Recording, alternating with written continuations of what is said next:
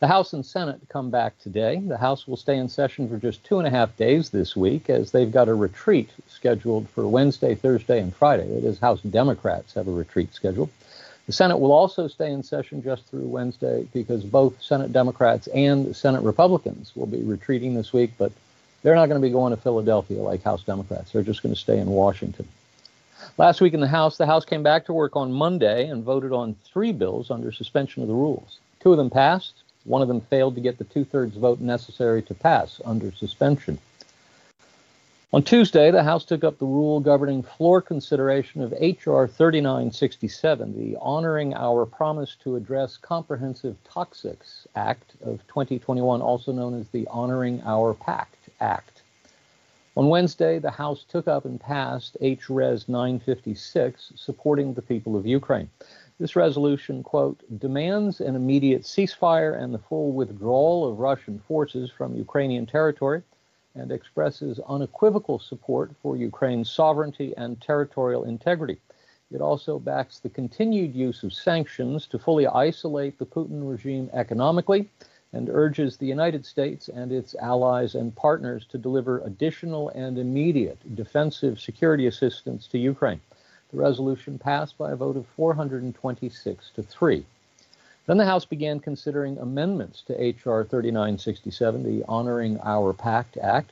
The House adopted 2 of the amendments offered on Wednesday and then adopted 2 more amendments offered on Thursday. Then the House passed H.R. 3967 as amended by a vote of 256 to 174, and then they were done. This week in the House, they'll come back in session today with the first vote set for 6:30 p.m. At that time, the House is scheduled to consider 4 bills under suspension of the rules.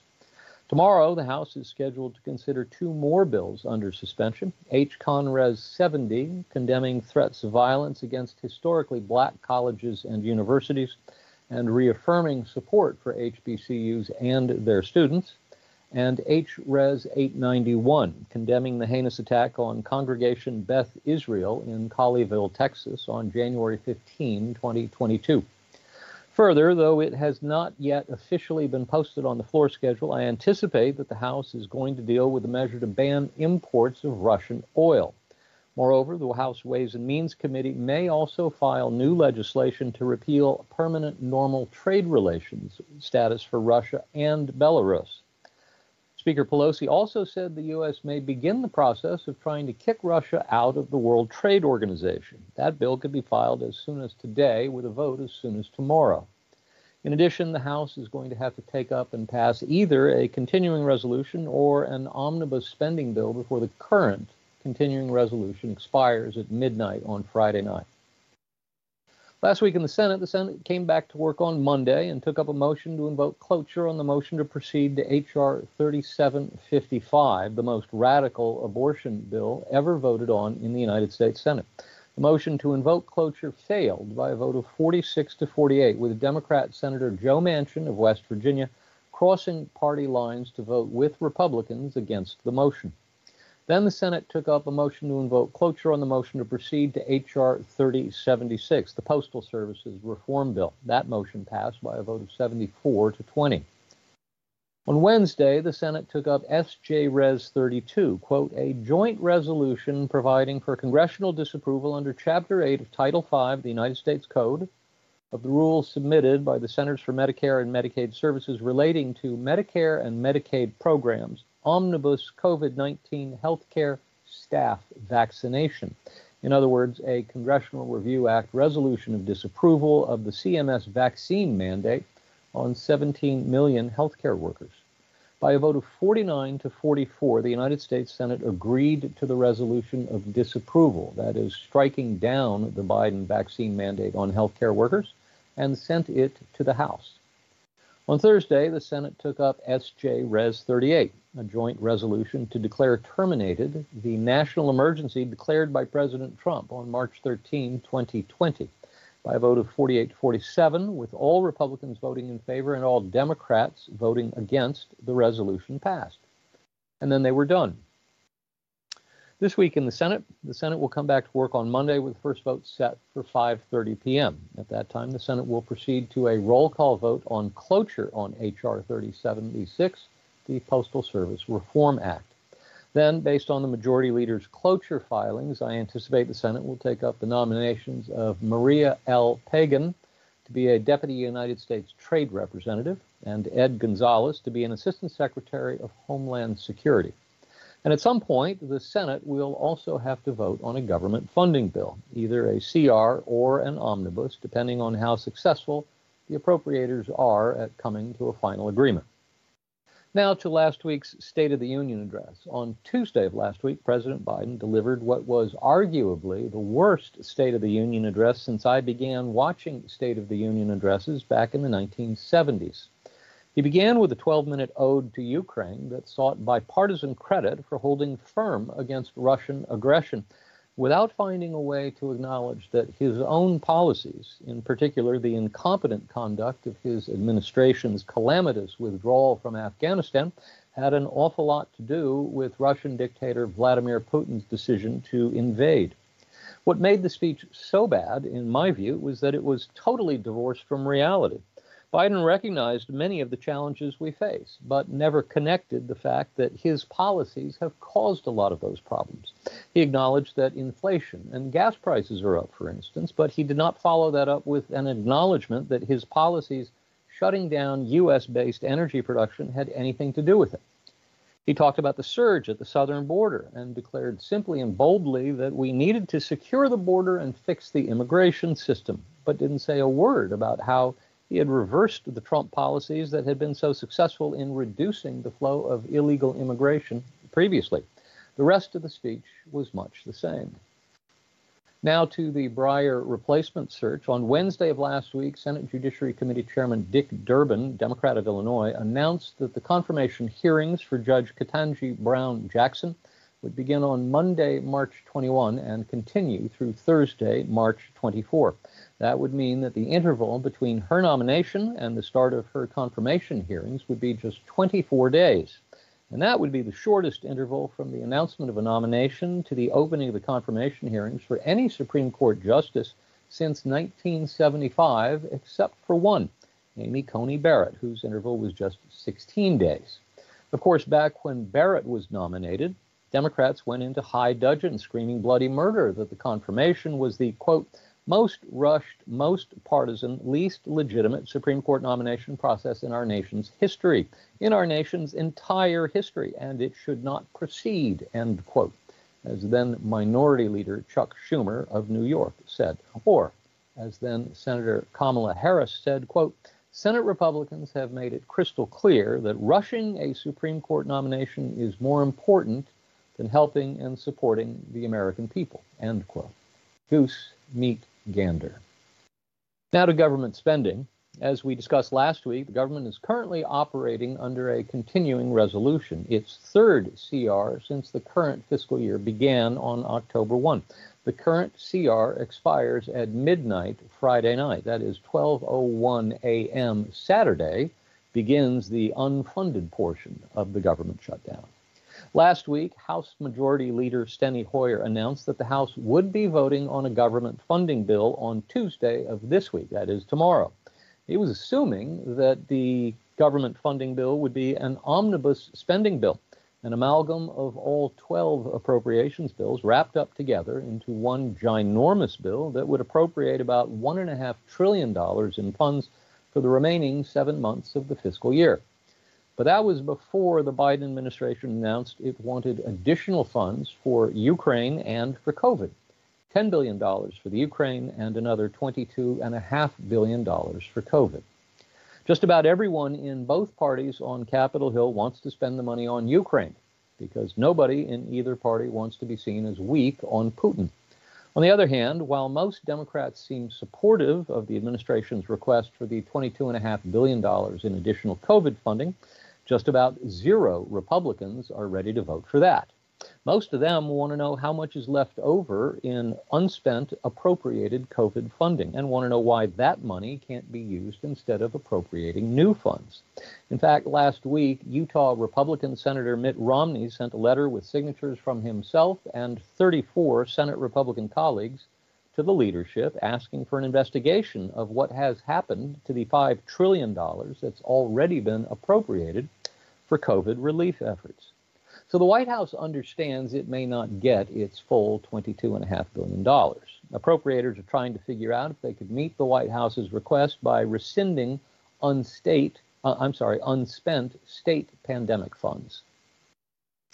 Meanwhile, on Friday afternoon, Utah Republican Senator Mike Lee and 9 other Republican colleagues circulated a Dear Colleague letter threatening to object to procedural requests to expedite consideration of the funding bill before the March 11 deadline unless Senate leaders allow them a vote on an amendment defunding the remaining Biden administration vaccine mandates on medical workers, military personnel, federal employees, and federal contractors. Wrote the senators, quote, "We are writing to let you know that we will once again not consent to a time agreement that eases passage of a CR or omnibus that funds these mandates. At the very least, we will require a roll call vote on an amendment that defunds the enforcement of these vaccine mandates for the spending period covered by the government funding measure," unquote. In addition to Senator Lee, the letter was signed by Senators Ted Cruz, Steve Daines, Rick Scott, James Langford, Roger Marshall, Ron Johnson, Mike Braun, Cynthia Lummis, and Rand Paul. So, here are the dynamics of how the voting will take place. Under normal circumstances, you'd likely have most of the Republicans in both the House and the Senate voting against an omnibus package because they simply don't like spending that much money in one bill. And when the Biden administration first raised the possibility of additional funding for Ukraine, many Republicans said they would like that dealt with separately. But Democrats, who, because they are in the majority, control the floor and therefore control the way legislation is written, understand that adding the Ukraine funding to the omnibus bill would make it more likely that they would attract Republican votes for that bill. So they've told Republicans to take a long walk off a short pier, and they've added the Ukraine funding directly to the omnibus. We'll still have lots of Republicans voting against the omnibus, but fewer than would have before the Ukraine funding was added to it. As of Monday morning, that is today, we still don't know whether or not they'll be voting on an omnibus package or another continuing resolution. Our latest information says House Democrats are working to file that omnibus either late this evening or possibly Tuesday so they can vote on it Wednesday before departing to Philadelphia for their retreat. Further, the House may use a procedural maneuver to send that bill to the Senate as a message so Majority Leader Schumer can get the bill on the floor more easily. Now to the January 6th committee. We haven't talked about it a lot. On Wednesday of last week, the House committee investigating the events of January 6th said for the first time that, in the words of the Associated Press, quote, "Its evidence suggests crimes may have been committed by former President Donald Trump and his associates in the failed effort to overturn the outcome of the 2020 presidential election," end quote. The statement is part of a 221-page court filing in a lawsuit brought by John Eastman, a lawyer and law professor who was consulting with Trump in the wake of the 2020 election. Lawmakers, even acting together as a committee, do not have the power to indict anyone on their own and only have the authority to make a referral to the Department of Justice. Now to something that we haven't talked about also in a long time, the Iran nuclear deal. While most of the world has been paying attention to Russia's invasion of Ukraine, another international event of great import has been taking place. Multi-party negotiations between the U.S., the U.K., France, Germany, Russia, and China on one side of the table against Iran on the other, in a discussion to determine whether or not the parties can revive the 2015 Iran nuclear deal from which President Trump withdrew the United States in 2018.